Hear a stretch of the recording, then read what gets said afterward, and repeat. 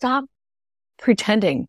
Being real, the person who God made you, be that person. And that is the best gift that you can give to your family, to your friends, and to the world. The real you.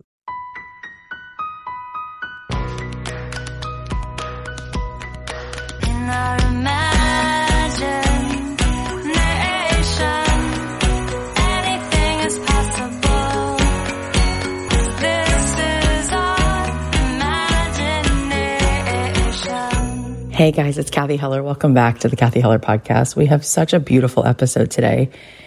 This woman, Ann Beiler, she is extraordinary. You've probably heard of Auntie Ann's. It's a pretzel shop. It's a franchise, but her story really just blew me away. I wasn't expecting to hear this depth and this heartbreak and tragedy and inspiration. I really can't wait to share this with you because it's really powerful.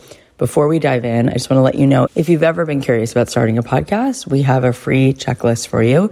You can go to kathyheller.com/checklist, and this is going to help you know, just in case you want to start, like, what do you need in order to get started? And I think you'll find it helpful.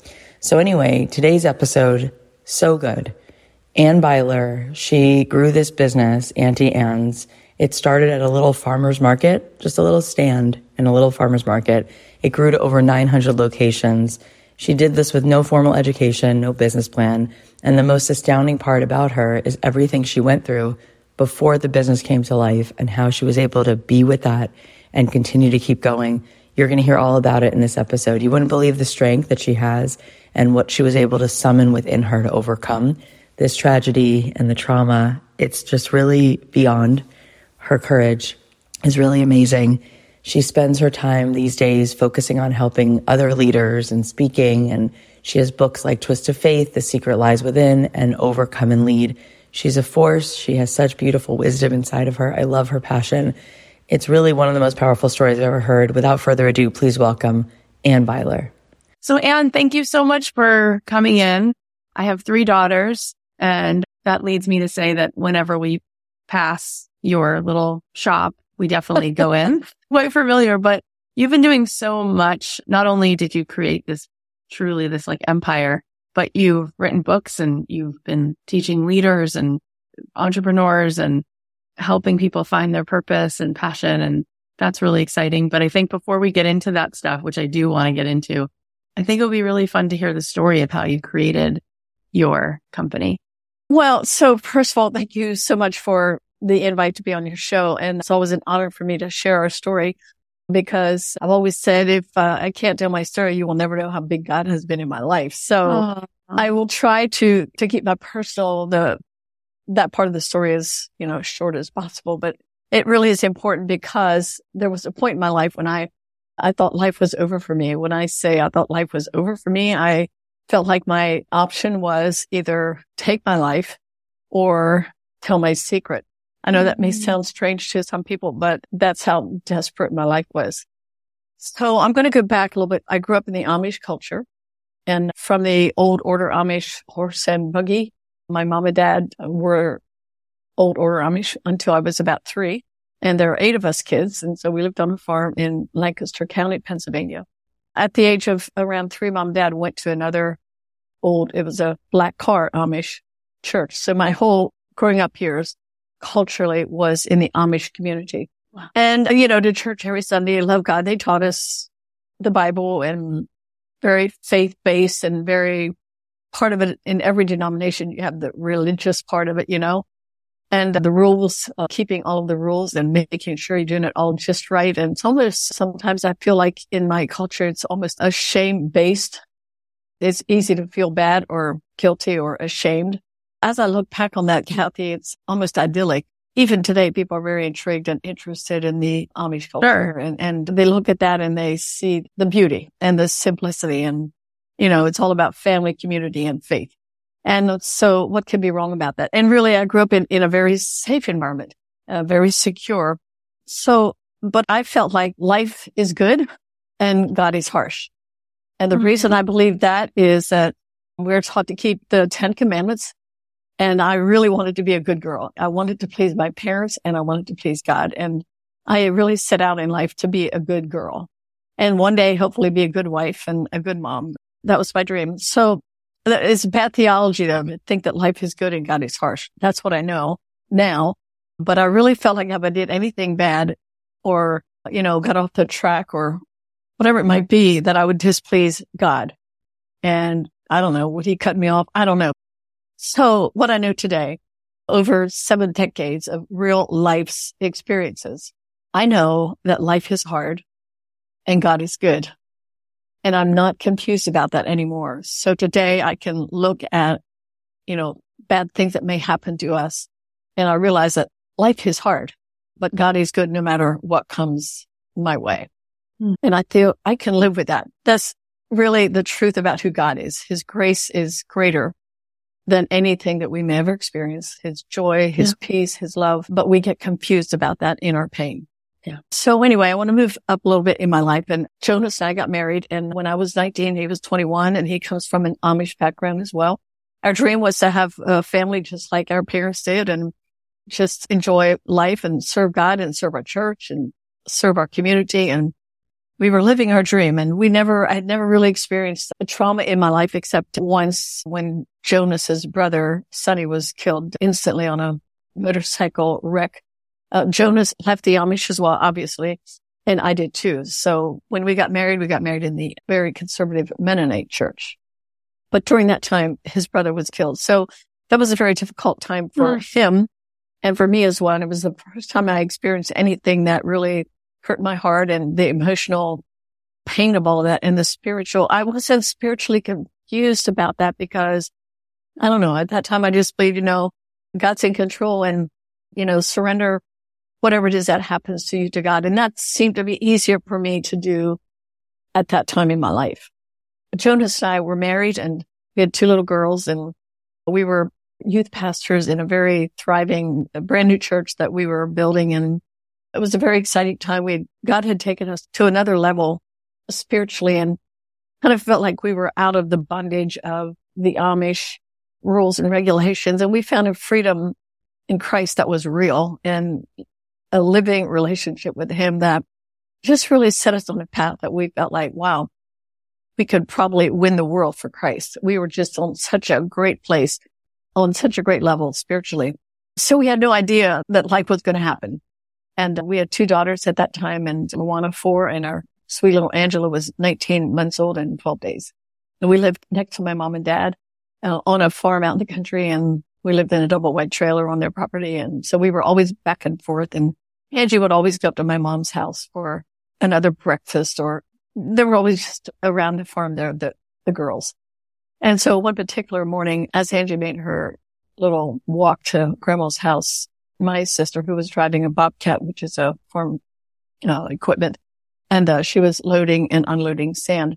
And she was always very careful about looking out for the girls. And she looked back to see if anybody was there, and she didn't see anyone. So back to the tractor. And then when she went to move it forward, she had run over our 19-month-old daughter, Angela. Obviously, she was killed instantly. My sister went through trauma like I'd never seen anyone like that. I had no experience with trauma. So obviously that whole experience changed my life, our lives, but I didn't understand trauma and tragedy and trauma. And this was 45 years ago. So it wasn't a matter of going to a grief group or picking up a book about how to deal with trauma and tragedy. I'm sure they were out there, but I was in a very close-knit community, and, we just kept going to church and kept trying to breathe and just live life. And my prayer was, which it sounds silly to me now, but it was, I just want to go back to life the way it was. And I don't know why I thought that I could, just as if nothing happened, right? So the day Angie was killed, she made her ascent into heaven, and there was some comfort there. I knew she was with Jesus, but the grief and the longing and the despair and I had no words to even talk about how I was feeling, key word being their feeling. And the day she made her ascent, I began my very slow and gradual descent into a world of spiritual confusion and emotional pain. And my husband and I, we'd been very close and had a great marriage, and would never have dreamed that anything would ever separate us or that anything could come between us. But as we both grieved deeply, we found ourselves in a silent relationship. I would grieve by myself and he would go off and grieve by himself because we didn't know how else to do it. Right. And so we would talk about Auntie, but we would never be able to talk about how we felt. Like I would never have told him how I'm feeling because I wouldn't have been able to describe that. I know it sounds strange, but I'm just sharing my story because, I think that many people, when tragedy and trauma strikes deeply, you really don't know what to do or what to say. And so I think it's still a problem. Like we still find ourselves, what do I do? So we do things like we maybe do drugs or alcohol, or we do something to take the pain away or to lessen it or soften it. And I guess for us, it was we keep going to church and we keep praying and we keep reading the Bible and we keep asking God to help us. And that's what we did. It sustained us, thank God. But as time went on, after maybe 2-3 months, I couldn't bear the aloneness that I was feeling. There's a difference between loneliness and solitude. Loneliness is a terrible place to be. Solitude, you can actually find peace if you're in solitude. So it just got harder and harder. And so I decided to go see my pastor went and, he asked me to come see him in his office.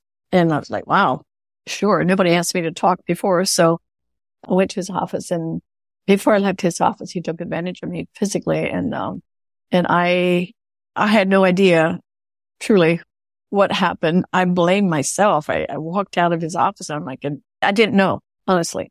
I was very naive, but I didn't know. But one thing I did that day when I walked out of his office, I promised myself that I would never tell anyone what he just did, because I knew that nobody would believe me, because he was a loved kind of a pastor. And so I decided, I made a choice to keep it secret. And what I know today is that the choice I make today is the life that I will live tomorrow. Every choice that we make creates our tomorrows. But I didn't know that at that time. I thought that keeping it secret was the only way for me to walk through that. And I didn't have a choice. I didn't think as far as telling anyone. So I kept it a secret. What I didn't realize then is that one choice would keep me in the world. It took me into the dark world. It was the first time in my life I ever kept a secret. I mean, I've always lived my life openly, honestly, and transparent. Why not? I didn't know any other way. And so that really changed everything, took me into the dark world, into the world of evil. And I know today that, when you walk into that, you don't mean to walk into that world. Most times we don't go there purposeful. Oh, I'm going to go into the dark world. No, it's out of our pain, I think, that we find ourselves there. And what I can tell you is that Satan will keep you there as long as you allow him to keep you there. And so I stayed in this world of sexual abuse for almost over 6 years and never told anyone about what was happening on a regular basis. Kept going to church. I kept singing. I kept pretending. So that's what happens when we keep secrets. We're actually pretending that everything's all right. So all of those years, nobody knew anything about this. And I would pray every day for God to help me, deliver me. I don't know what I thought. I just thought that God would somehow make it all go away still. Like somehow he will, I don't know, do something, right? But I know he heard my prayer every time I prayed, and he heard my cries, and he was listening. And after over 6 years, I was compelled by Holy Spirit within me. I know Holy Spirit never left me, but wow, I sure felt like he was gone. But looking back, I know he was with me. And I just felt compelled by Holy Spirit to go tell my husband about my secret. So I got up off my knees and wiped my tears, and God just simply said, stop crying and go tell. And so my message really has become that. Stop crying and go tell. Get up off your knees and go tell. Stop keeping a secret. Break the shackles by telling. So it's really about James 5:16 is a perfect verse for that. It simply says, confess your faults one to another, like I'm telling you right now, one to another. We always know God is there. Jesus is listening. Holy Spirit's within us. The Bible is full of the importance of connection and how people are freed by sharing their stories, their struggles, their pains. James 5:16, confess your faults one to another your struggles, your sin. What is it that's going on in your life that you want to keep it a secret? Tell someone, pray, and then you'll be healed. Simple verse, powerful verse. There's a little bit more to the verse after that, the effectual, whatever. But that's the line that just totally has become my story. And that's what I love to share with people. And the morning I went to tell my husband was the hardest thing I did in my entire life up to that point, because I thought I could do all of this by myself. I thought I was being spiritual by being silent. Nothing further from the truth. We have to set ourselves free, as it says in Proverbs 6:5. Set yourself free, like a gazelle from the hand of the hunter, and like a bird from the snare of the fowler. Setting ourselves free for relational freedom with our friends, our husband, is actually something that we have to do. We're overcomers by the blood of the Lamb and the word of our testimony. The blood of the Lamb has sealed us. We're good spiritually, but relationally, for me, it meant bring all of my deeds into the light, and then I will have fellowship, and then I will be cleansed. And that was my journey. And as I told my husband, that began the journey then of bringing him into my pain, which almost killed me. I gave him this very hard, it was a 2-sentence confession. I mean, I weighed 90 pounds. My stomach was in knots for 7 years. My heart was racing all the time. I had headaches. I was falling apart from the inside out. So you cannot give what you don't have. I was completely depleted. I didn't like who I was. I believed I was unforgivable, unlovable, and I was certainly unchangeable. So I go to my husband in this condition, and I gave him a 2-sentence confession. And I just said, the end of my confession was, I'm sorry, and I'm a sorry person. And I walked away. I never touched him. I didn't let him give me a hug. I didn't let him respond, because the look in his face was, just coming from his eyes, was a look I'd never seen before. And so I walked away. He came home hours later and said, we need to talk. Well, I just, when you let someone in, when you tell your secret, it's just kind of like, that's enough, right? I did it. And so he came home and wanted to talk. So we stood in our little kitchen in Troop, Texas, and he said, I know you haven't been happy, but I want you to be happy. But I want you to promise me one thing. Don't leave a note on the dresser in the middle of the night. If you want to go away, if you feel like you have to leave me for your happiness, then just tell me and I'll help you. We'll do it together. I'll help you pack your bags and we'll find you a place. I don't want you to go, but if you need to, I'll help you. We'll plan it together, and you have to take the girls with you. And that was the little flicker of hope that started to just stir in my belly, and it took my breath away. He believed in me. After all of that, and we hadn't even talked. I hadn't given him any more information. But during the day after I had been there, he'd just gotten on his knees and just cried out to the Lord and said, what should I do? And he called a counselor, and the counselor encouraged him. He said, if you want to save your marriage, there's one thing that may save your marriage. And that, he said, if you can love your wife as Jesus loves you, not the church, but as he loves you, there may be hope for your marriage. And Jonas will tell you the story. And he said, how do I do that? And the very wise counselor said, I can't tell you. God will show you how to do that.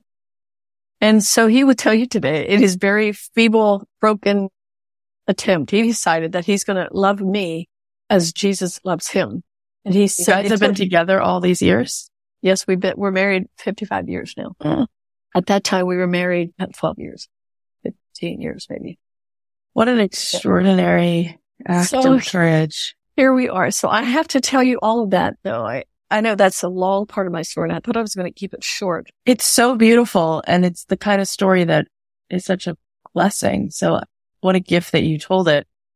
So how, from this, did you wind up having this idea to start this little pretzel company that took over the world? I know it doesn't make any sense to anyone, but let me tell you, it's clear as a bell to me. As I tell the story, it's all I remember all the details to it, and how God just, from that moment, let me tell you, it was a hard uphill it was hard for me and for him as well to really stay together and to be together and learn how to communicate and learn how to be a husband or wife. And it was a lot of hard work.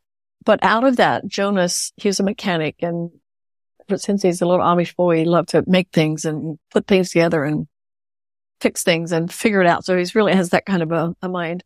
And so he could not understand, how could this happen to us? Like, what happened? Right? So he began to study psychology out of Emerge Ministries out of Akron, Ohio. And he did back in the day correspondence and became a pastoral layman's counselor. So as he was learning about counseling, then he would tell me and we would apply some of the principles that we learned. And it became a journey of healing for us together. We had gone for counseling about 4 or 5 sessions initially, but that was it.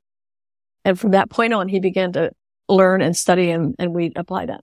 So there came a point in time he wanted to do marriage counseling for other couples to help them because so now we realized that, wow, what Satan meant for evil, God's actually making something really good here. And this means that now we understand people in pain. Now we know what trauma is. We know what tragedy is. Now we can speak into that. And so he wanted to do marriage counseling as a free service. And he started to do that in our community. And well, when you do anything free, you got all kinds of customers, right? But there's no money in the bank. But he was so passionate and sincerely wanted to help other couples. And through the years, so initially he was doing that for 1 month and we were not making any money. And that's when I went to work. I said, you know what, hon, I've always been a traditional stay-at-home mom and I never had a job as far as a career job. I mean, I've worked at maybe cleaning houses or a few little things to make a little bit of money. But I said to him, I think I want to have to go to work so we can pay the bills. Okay. And he said, well, I mean, okay, sure. Yeah, somebody needs to make money. I don't know. It was very weird because we were a very traditional family at that time. So I went to work and I started making pretzels and Auntie Anne's was created. I bought a farmer's market store that was selling pretzels. So I just took a store that was already existing, and I just took their products and did what they were doing. And there was pizza, pretzels, ice cream, and sodas. That's what we sold. And lemonade. I didn't know anything about business. I was scared to death about owning. We had to borrow $6,000 because we had no money. When I say we had no money, we had no money in saving. We had no checking account. We had no savings account. But this was in Ohio or in Texas? We moved back from Texas. We moved back to Pennsylvania. So when we came back in 1987, we had no money. And you bought a $6,000 little farm stand. So we borrowed the money. Yeah, we borrowed the money from. What made you want to buy that shop? You could have done a million things. Somebody called me and said the shop was available. And I was like, I don't know. It was just a God thing. I mean, God just totally, I often tell the story and I say that God redeemed us in every way. And that's the beauty of God's grace and his redemption is when he begins to redeem as you keep doing the hard work and making the choices to move forward. His redemption is full. And financially, we were in our 40s. And I was 40 when I started Auntie Anne. Yeah, it was a little farm shop. And how did you turn it into Auntie Anne's? Well, so they were selling pretzels there. And I knew nothing about pretzels. So it's not like I grew up making pretzels. So there was a pretzel recipe there. And I knew when I was starting to make the pretzels that were already there that they weren't very good. And I was a baker from the time I was a little girl in our home. There was 8 of us kids and I became the baker and the cook and I was mom's helper in the kitchen. So I always knew when something was really good. And so I'm here and I'm making these pretzels and they're really, really bad. They're terrible. So Jonas would go with me on a Friday. It was only a 2-day market, Friday and Saturday. So he would go with me sometimes. And we were maybe 6-8 weeks into it. One Friday morning, I said to him, hon, I'm going to take the pretzels off the menu because they're horrible. And he said, I know they are. I don't know what we're going to do. And he said, but listen, before you take it off the menu, why don't you let me go to the store? And I'm thinking about something that might work in this mix. I'm like, well, whatever. I was very frustrated because I was going to I'm done. And so he goes to the store and bought some ingredients. We added to our existing recipe that we had. And voila, Auntie Anne's was born. The pretzel itself. Well, we had no idea how the customers would respond because we weren't selling very many pretzels. So it wasn't like I'm planning to make a really tasty pretzel and we're going to go around the world with Auntie Anne. And that was the furthest thing from my mind. What I wanted was a product that I could be proud of. Right. And that I could serve and people would say, oh, wow, this is really good. And so when that happens, we mixed what he brought and we started making pretzels, put them in the oven. And as they were baking, we like smelled them. We kept opening the oven door like, wow. And so Auntie Anne's pretzels came out fresh and hot and golden brown. We tipped them in butter. And he and I stood there and ate the first pretzel together. We broke bread together and we're looking at each other. We're like, wow, this is unlike any soft pretzel that I've ever had. So anyway, that's how it started. So what happened? So lines started to form around the block or what happened? Immediately. We could not sell our pretzels fast. We couldn't make them fast enough. We would have people come from all over the county to come and buy these soft pretzels. And then we did the second store. So that was in February the 2nd. And the second store, again, was at a farmer's market. I wasn't looking for another store. I'm just like happy. We actually have money in the bank now, right? We're making money.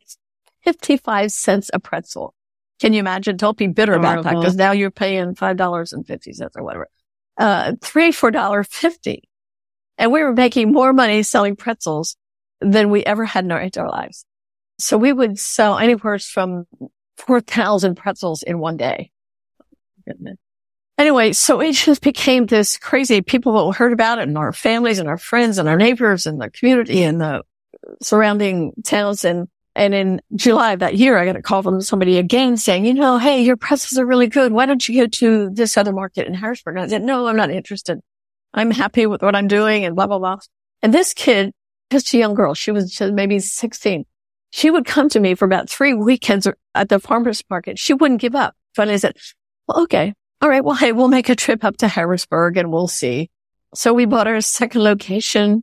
And the next year we did 12 locations. I mean, there's so much that I'm not telling you, but I'm just giving you the bare parts of our story. And how many locations did it eventually grow to? We sold our company in 2005 and we had about 900 locations. And so we did 2 and then 12 and then 35 and then 50 and then 60. So every year we did 50 to 60 stores for about 18 years. I just can't wrap my head around it. And so this though, that's why if you get so attached to the world and the ways of the world, the world has this great idea about how to do business, right? And I'm not knocking that. I mean, really, I'm not. But for us, that was not the case. My point is God is bigger than any of the world's ideas or thoughts or plans because he has a plan for you and he created you with a purpose, every single one of us. And so my encouragement is to people, women, men as well, in dark places and despairing and you have no hope. Let me tell you, there is hope. I had no hope. I didn't. And then when I finally told my secret, I was just over time thrilled that I'm still with Jonas. And at times I wondered, are we going to make it? Are we going to actually? And then God comes along and heals our hearts and our marriage. And soon after that, 1982 to 87, about 5 years later, we found ourselves at a little farmer's market. We underestimate God's plan for us is really, he died for us so that we could have life and not just like barely make it through life. He came to give us life and to give it to us more abundantly. It's such an incredible story. And the biggest thing is to me, not even, the abundance that was brought, but the courage that you had in those really dark moments to find your way to the next moment. That is the most abundant part of it, right? That's the most expansive blessing in all of it is that you had some connection that allowed you to sustain even in a time where you had no real reason to hold on. And I'm curious because I want to unpack this. I have a few questions, which is, first of all, let's just look at the business for a second, right? Yes. And what a journey that's been. If you were speaking to another woman who's an entrepreneur, what would you want her to know that helped you figure it out in the way that you did as you just were sort of learning as you went? What is one of the things, because there's probably 1,000, but what is one of the things that you learned you'd want someone starting out to know about how to build something even an ounce as successful as this has been? Well, I think that most of us carry baggage. We carry these things that weigh us down. So in short, the answer to that is I would encourage anyone that may be listening or someone, anytime I speak to someone, we're satisfied with surviving. I got through that and I clearly remember feeling, wow, I survived. I'm still in my marriage with my husband. I'm a mom to 2 beautiful girls and I can't even believe I survived and we settle in there. But I want to encourage everyone that's listening. Survival is not overcoming. Survival is kind of like existing. How do I know that? Because I lived there for a very, very long time. So I would encourage you to, what kind of life do you want to live? What does overcoming look like to you? And I would encourage you to unload your baggage, unload the things that hold you down. What is it that you don't like about yourself? And for a long time, I felt like if I don't like that about okay, I'm just stuck with that. No, overcoming is actually hard work. It's easier just to stay where you are and just push through all this stuff and just keep moving.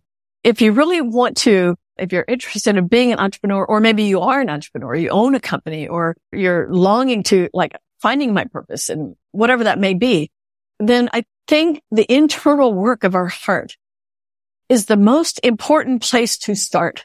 Yeah. And as I started Auntie, I'm still carrying a lot of the guilt and the shame of my abuse into, because it wasn't all gone.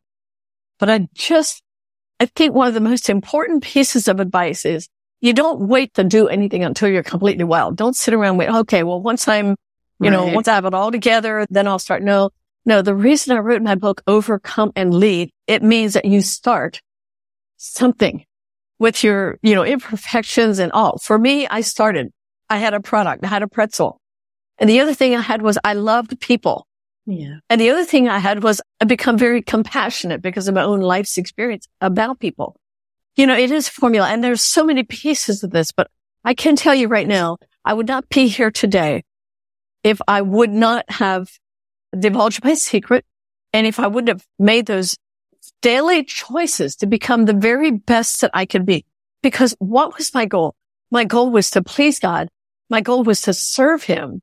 My goal was to make a difference. My goal was to be open, honest, and transparent. My goal was to be a leader that could be trusted, to be a good example. And the stakes were high for me. I mean, I set my goals so high because I knew inside of me, my belly was like jelly sometimes. Yeah. It was just so very difficult. But you got to push through that hard stuff and keep making hard choices. Make the right choice. People have asked me already, how do you know what's right? I said, hey, if you don't know what's right, then do the hard thing. That's most always the right thing. So you got to keep making good choices. I want to ask you another thing, which you alluded to, and I see this with women all the time. And I see there's this confusion around, if I want to be a good person, I feel guilt in being abundant. And you said something so beautiful that the reason we're here is not just to get by and survive, but to thrive. But a lot of times people confuse what's expected of them in being a good person. And there's this feeling of shame in allowing themselves to expand how much they can receive, and to just keep enjoying feels like a shameful thing. Mm-hmm. So especially coming from the background you did, I think you're a great candidate to speak to that, especially for women. What is your thought on that and how to maybe set them free from that guilt of thriving? Of success, you mean? It's money too. Success. Money feels like if I have lots of money, I must not be in good standing because, money's the root of all evil. And, if I'm really wanting to serve God, I should be poor. No, that's not, I hate to tell you this, but you didn't quote that just exactly right.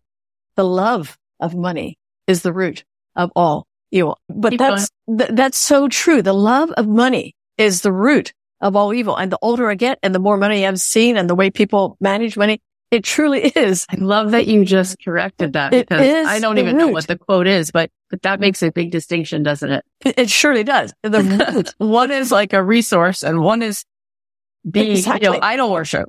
Absolutely. Thank you. That's right. So, I feel like for me, our experience was because we had a purpose to begin with.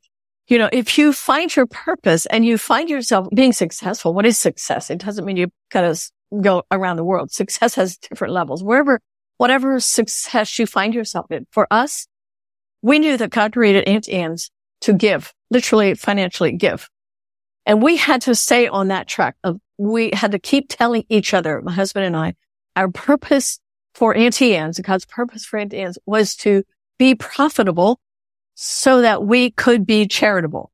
Yeah. Number 2, Auntie Anne's was created to be light in the world of business, in corporate America, to be light. So we knew what our purpose was. And let me tell you, when you know what your purpose is, you're not going to have a problem making money, enjoying money, giving it away, just doing what God wants you to do with your money. And early on, I didn't know anything about business. There's 3 things I didn't have. I had no formal education. I had no capital. I had no business plans. I knew nothing, seriously. But I knew early on that I wanted to serve God. I wanted to please him and I wanted to give. And he gave me a verse and I would walk into my office often in tears like, Lord, I don't know. Who am I supposed to be today? But I had great people around me. We began to hire people right almost immediately in our company crew from just Jonas and I and then maybe 10 employees very quickly and then 25 and then 50. So I was constantly growing in this, but God was faithful to me early on. I think we had maybe about 50 stores and I was just in it over my head, obviously, every single day, but I had to stay in tune with him. And that is the missing piece. We forget him. We get so busy. I understand that. I've been there. But he gave me a verse in Psalm 32, verse 8. He said, Anne, I'll instruct you. I will teach you in the way that you should go. And I will counsel you with my eye. Let me tell you something. I took that to the bank.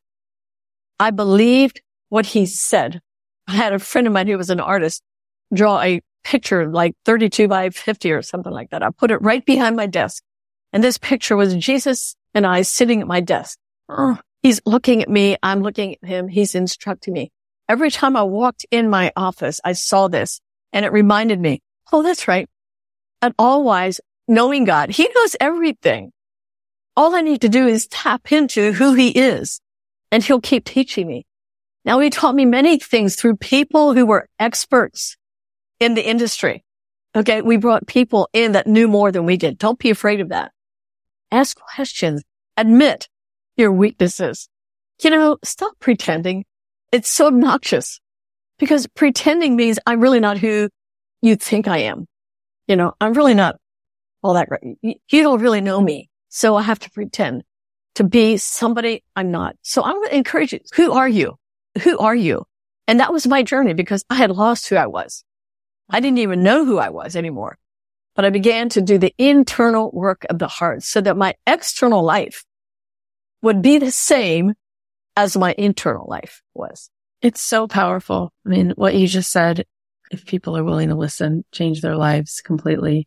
I posted a little reel on Instagram the other day and it said, every morning you need one meeting and you need to invite one person to the meeting and it's God. Amen.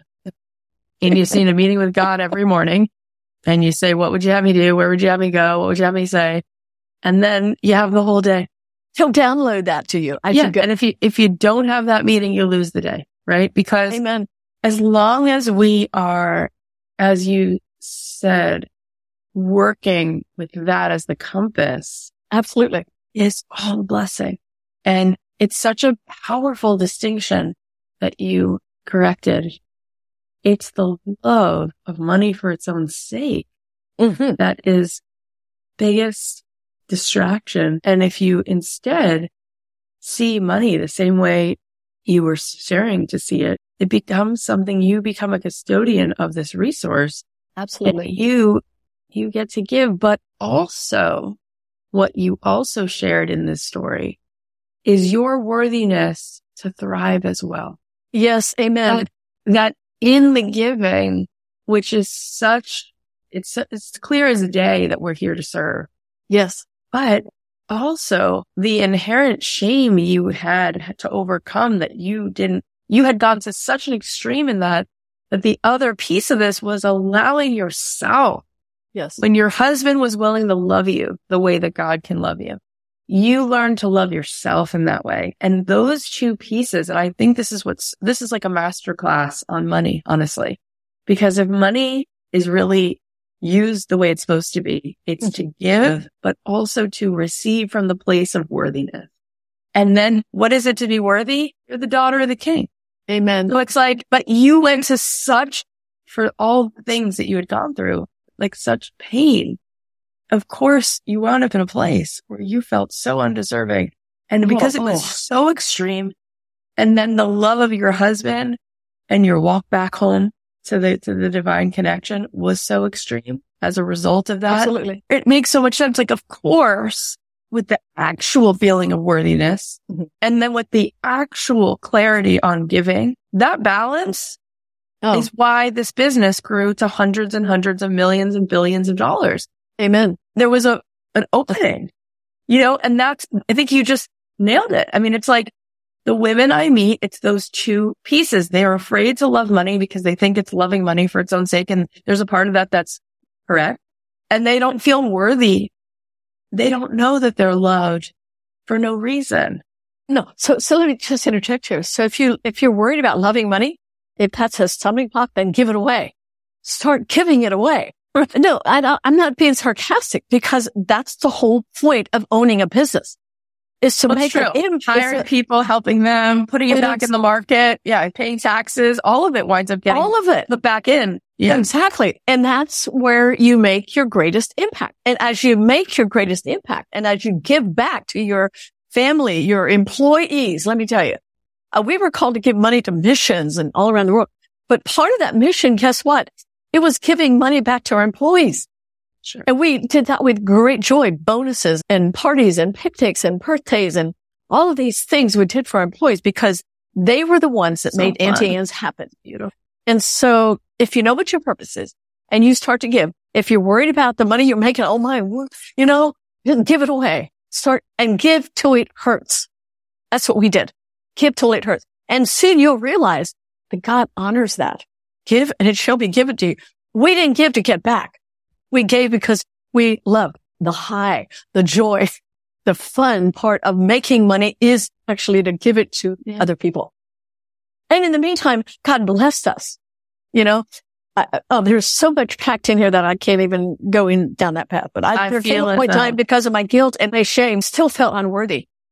And in 1995, so we started the company in 1988. And in 1995, I almost sabotaged the goodness and the blessing and the gifts and the money that God was pouring into our life. I can't tell you that story, but it is in my book, The Secret Lies Within. I told that story there.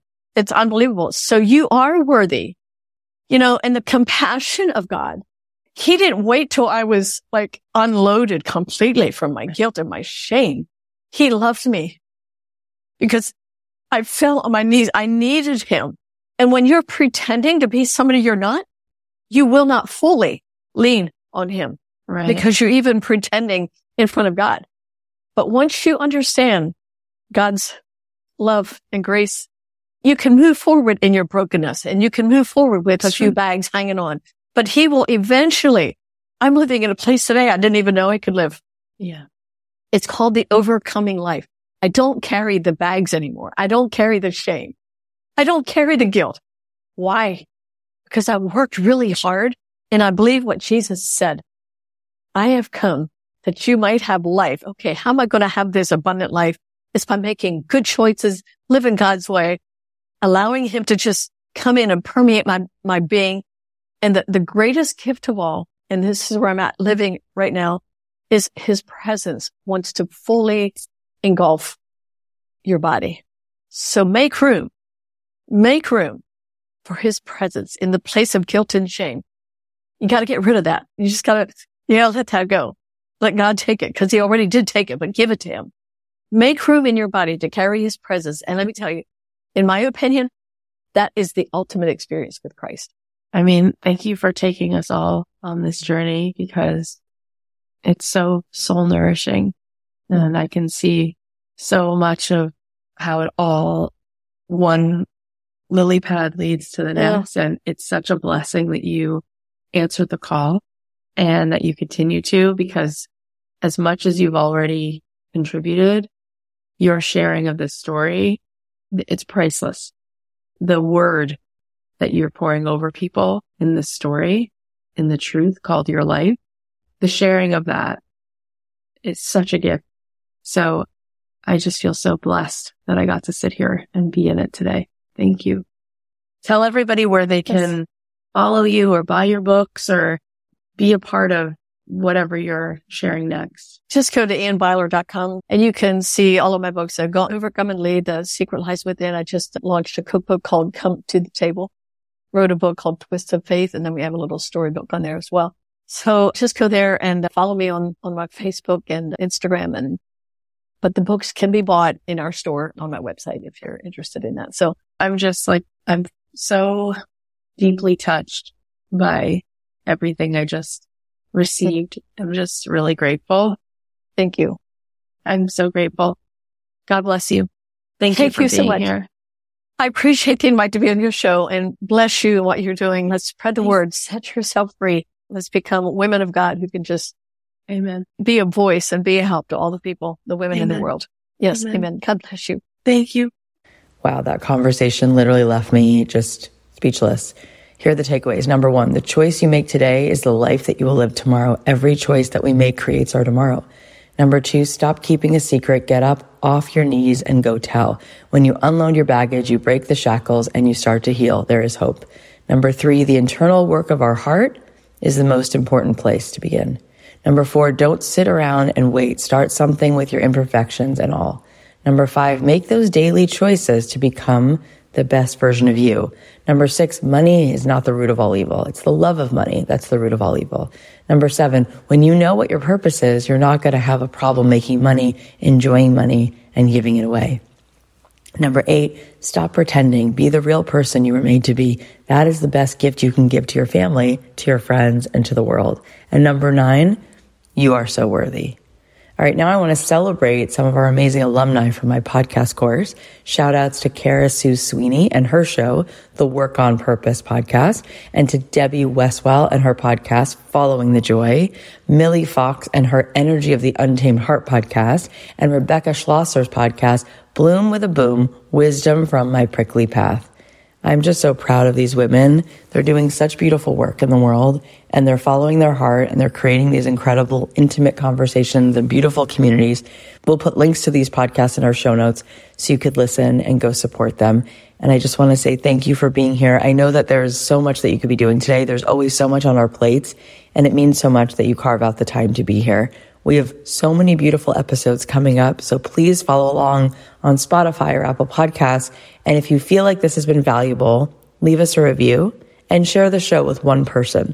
Think about one person who could use the message that Anne shared today and share the show with them. Also, if you want my free cheat sheet, because you might want to start a podcast, you can go to kathyheller.com/checklist and grab that checklist. I love you.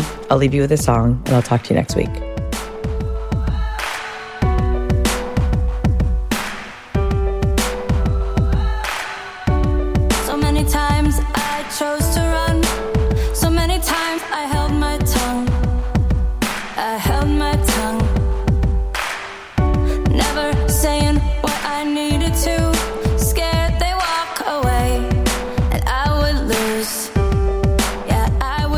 But now I'm back in here to fight.